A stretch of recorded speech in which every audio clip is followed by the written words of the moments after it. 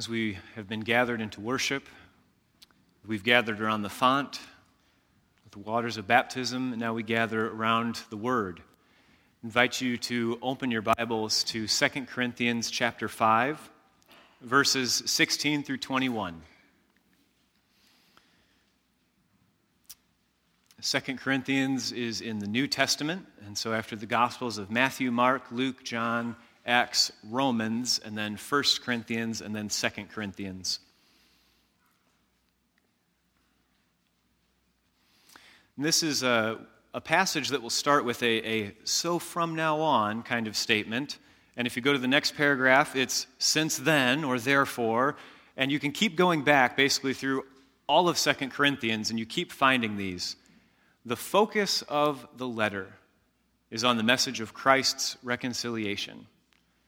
And so we're going to dip in one spot, focus there, but to know that this is part of a greater whole of focusing on the reconciliation of Christ between God and the world and from neighbor to neighbor. So as we come before God's word, first let's pray a blessing upon the word. Will you join me in prayer? May the words of my mouth and the meditations of all of our hearts be pleasing in your sight, O Lord, our rock and our Redeemer. By the power of your Holy Spirit, illumine the Scriptures to us, O God, that in them we may find your truth, that we may find conviction and confidence, and that we may be empowered to be your ambassadors in the world. In the name of Jesus we pray. Amen. 2 Corinthians chapter 5. Verses 16 through 21. So from now on, we regard no one from a worldly point of view. Though we once regarded Christ in this way, we do so no longer. Therefore, if anyone is in Christ, the new creation has come. The old has gone, the new is here. All this is from God, who reconciled us to himself through Christ, and gave us this ministry of reconciliation, that God was reconciling the world to himself in Christ, not counting people's sins against them. And he has committed to us the message of reconciliation.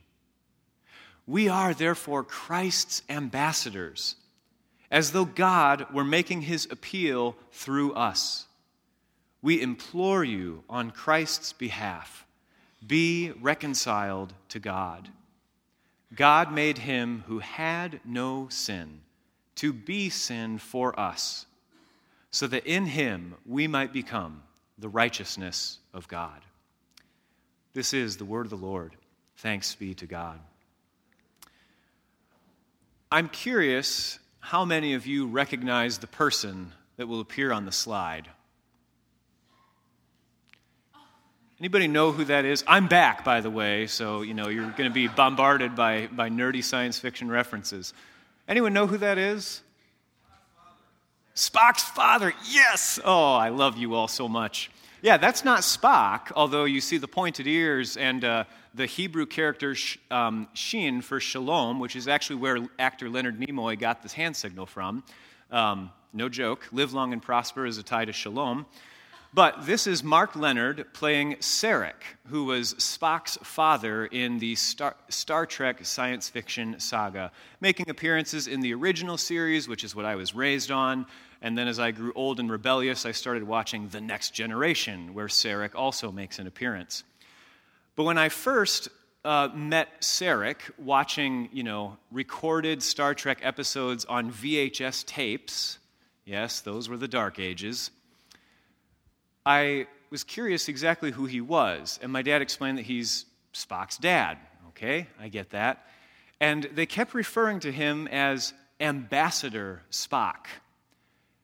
And so I'm watching Star Trek, so I asked my dad, well, is an ambassador, is that a higher rank than a captain, or is it lower? Because as a kid, I'm trying to figure out, is this guy in charge of Captain Kirk, or is Captain Kirk in charge of him?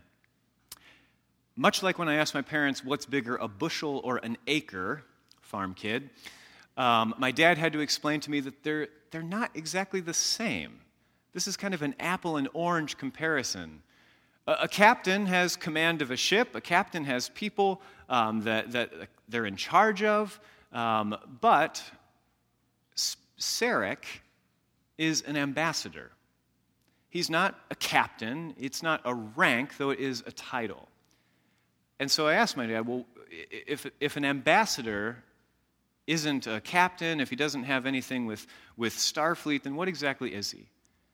And I will always remember my dad explaining to me that an ambassador is someone who goes from one kingdom and is sent to another kingdom, to have a presence there, to build relationships, and to share what he knows in his kingdom, to share that with another kingdom, to be the representative of a king or a leader from one kingdom, and to be sent out to be the representative of that kingdom in another land, among different people, building relationships, trading with one another, trying to understand each other's cultures. This is the work of an ambassador. Now, we understand ambassadors in very proper ways today with foreign dignitaries and embassies and everything else. But the practice of having an ambassador is very old. It goes back to ancient Greece, ancient Mesopotamia. So Sarek is simply embodying an age-old tradition of a kingdom sending a representative to another place. An ambassador, Ambassador Sarek, was sent from the Vulcans to Earth to be an ambassador between one kingdom and another. Of course, in that case, it was, one planet to another.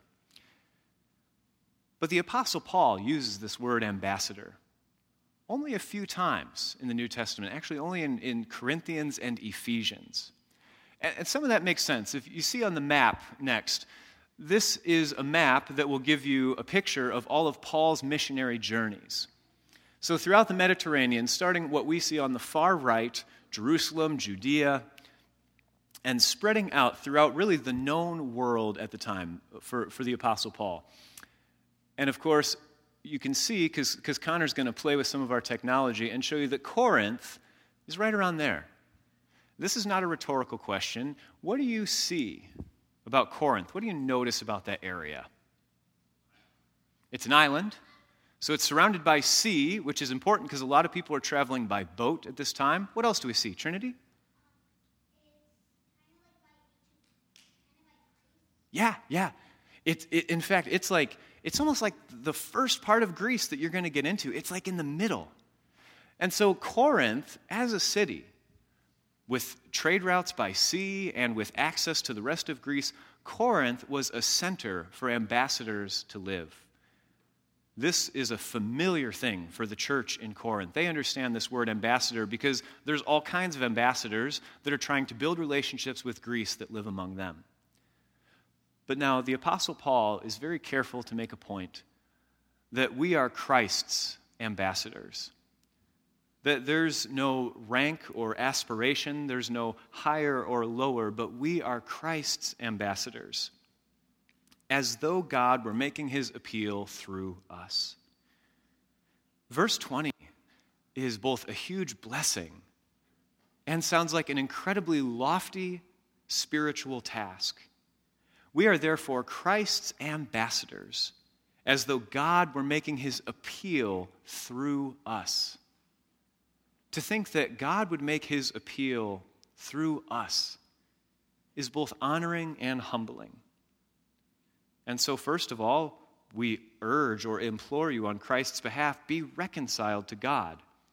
Know what it is to be reconciled, but then to be sent out.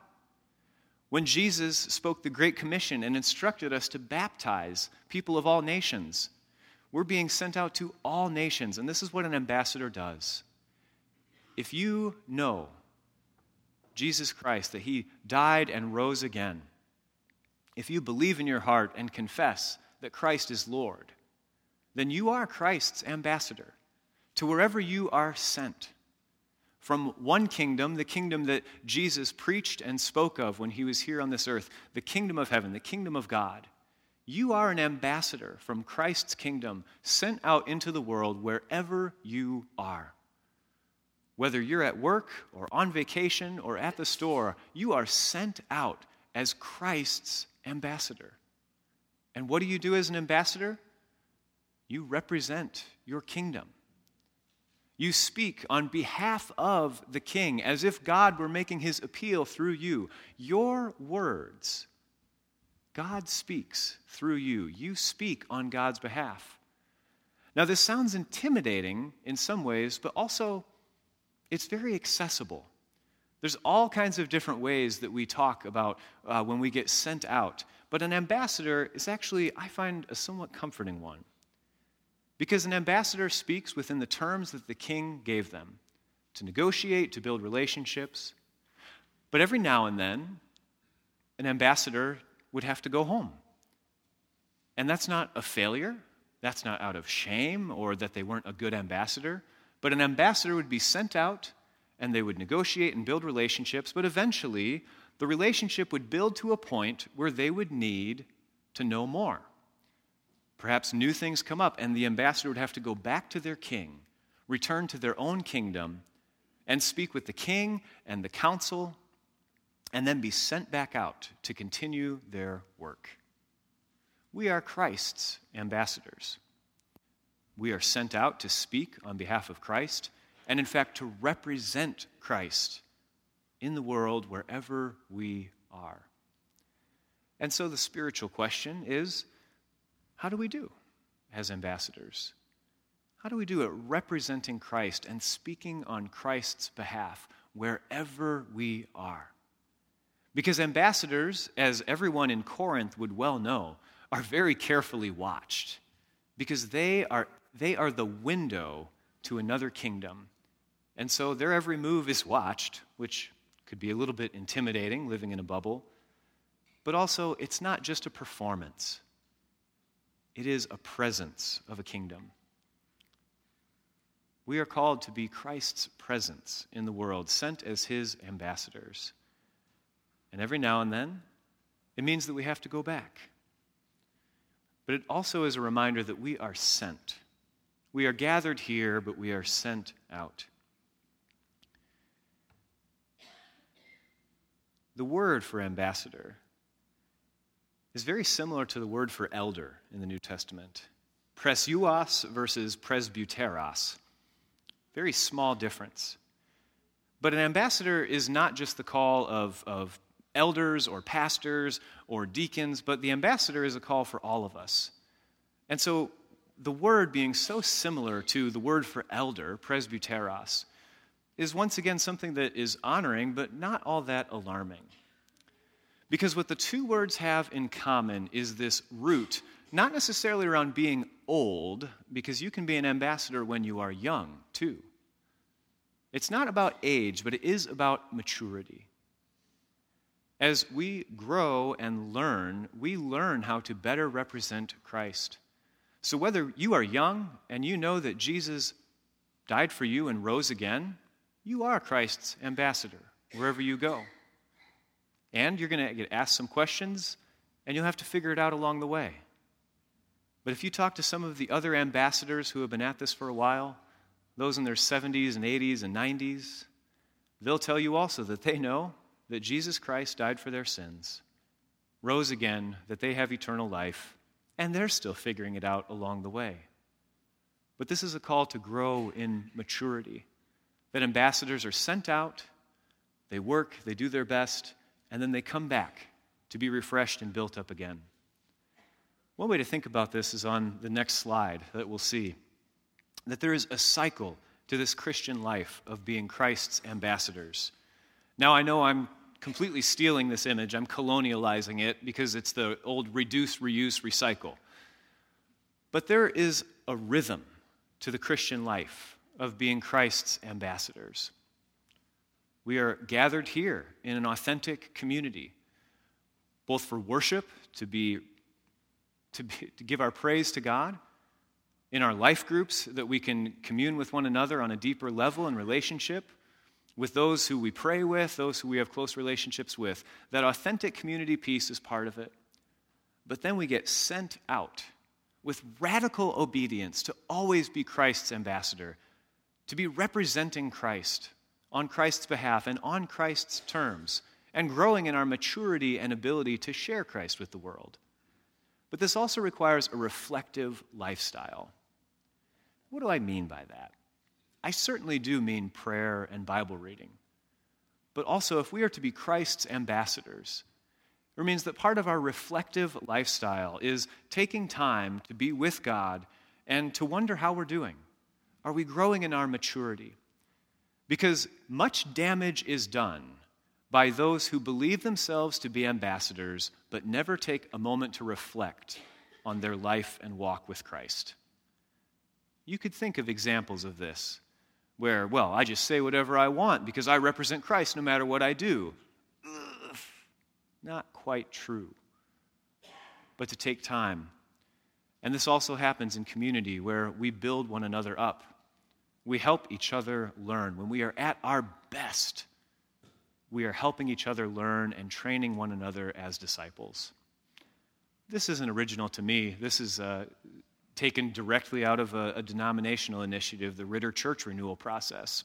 A few of the team members are saying, I knew this from somewhere, or they already knew where it was from. But as Christ's ambassadors, we need this. We need time together to celebrate baptism, to be fed at Christ's table, to worship God, to be refreshed in God's presence, just like an ambassador would so cherish the time when they would get to go home and be in their kingdom. This is meaningful time. But the end game is not to stay here and be comfortable, but to be sent out with a radical obedience to represent Christ and to always be engaging in a reflective lifestyle where we are growing in our maturity with Christ. Because as we grow, we remember that our sin, this is going to be maybe theologically pushing it a little bit, but we're going to unfold it in future weeks, so stay tuned. And the Timmer family guests that are with us, well, Ross and Kristen will report in if we unfolded this or not. But if you have been saved by Christ, your sin is no longer a salvation issue, because we already heard from the Apostle Paul in 2 Corinthians 5. Christ's reconciliation means that our sins are no longer counted against us. Our sin will not jeopardize our salvation, but our sin is a maturity issue.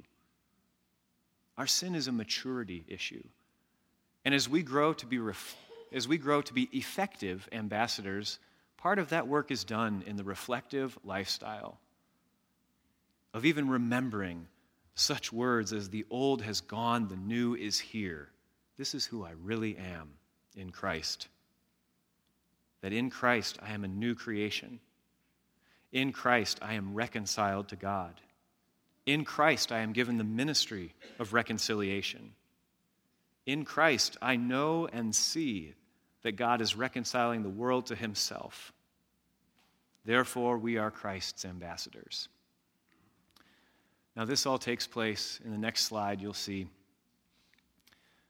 under this idea of reconciliation.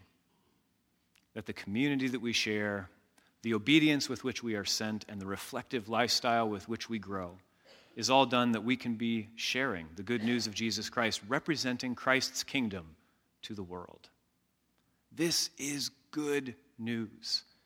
This is good news to be shared, and if it is who we truly are, in the core of our being, if we belong to Christ, then this is the cycle of our life. I do wonder, as I see, I would say, the next generation. I don't mean that as a Star Trek reference, although I know Denny Druger appreciates it.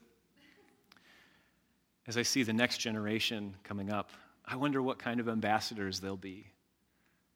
And of course, I also wonder, along with all of you who are right in the middle of it, how we'll continue to learn and grow. When we're using our new space, what kind of ambassadors will we be as we not only go out, but also as we welcome people in and teach them about Christ's kingdom, which is not of this world, but is in this world. I wonder today, because baptisms always make me a little bit teary-eyed, what God has in store for Luke Timmer. What gifts will he have and share? who will bless him in this congregation, and who will he also bless? I know he'll be a classmate of my son, and I hope they get along well. I hope they're buddies. But I can't help but wonder what God has in store for Luke and the ways in which that little one will have his impact on the world. But I do know and hope and pray in earnest that this will be a core part of his life, that this community, both at large group and in smaller groups, will be an authentic part of his life, and that he'll learn to be Christ's ambassador even just through knowing the simple truth that Jesus died and rose again for him, and that everything said over him in baptism is true, and that he'll learn this reflective lifestyle from Ross and Kristen and from his family and from us, that he'll learn that it matters to spend time with God, to ask God to give him wisdom and strength and guidance and perseverance. That all of this will be true for Luke as he learns and grows what it is to be Christ's ambassador, given the ministry of reconciliation. God picks all kinds of ambassadors, some strange ones too. God picks some long-haired, tattooed ambassadors to be sent out to rough crowds who are most contextually like them. And God calls and sends out the straight-laced goody-two-shoes ambassadors, which are best sent to the Pharisees that are just like them. God sends out old ambassadors who are full of wisdom, often more than we assume. And God calls and sends out the young ambassadors who have a kingdom vision for this world that should not be discredited or tossed aside. God sends out the loud and bold ambassadors who are the life of the party and always have something to say. And God calls and sends out those introverted, quiet ambassadors with their silent strength, that if we take a moment long enough to shut up, that we'll hear a consistent word of wisdom from them.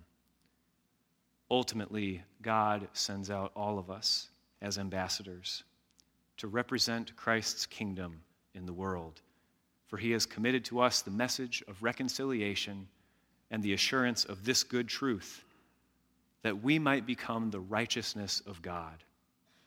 And all of this, not because we're avoiding the penalties from a wrathful God, but because we are embracing the fullness of life given to us by a loving God, full of grace and truth, who wants us to experience life to the fullest. And the fullest measure is the new creation, where the old has gone, the new has come. And so be sent out. In the name of the Father, and of the Son, and of the Holy Spirit. Amen.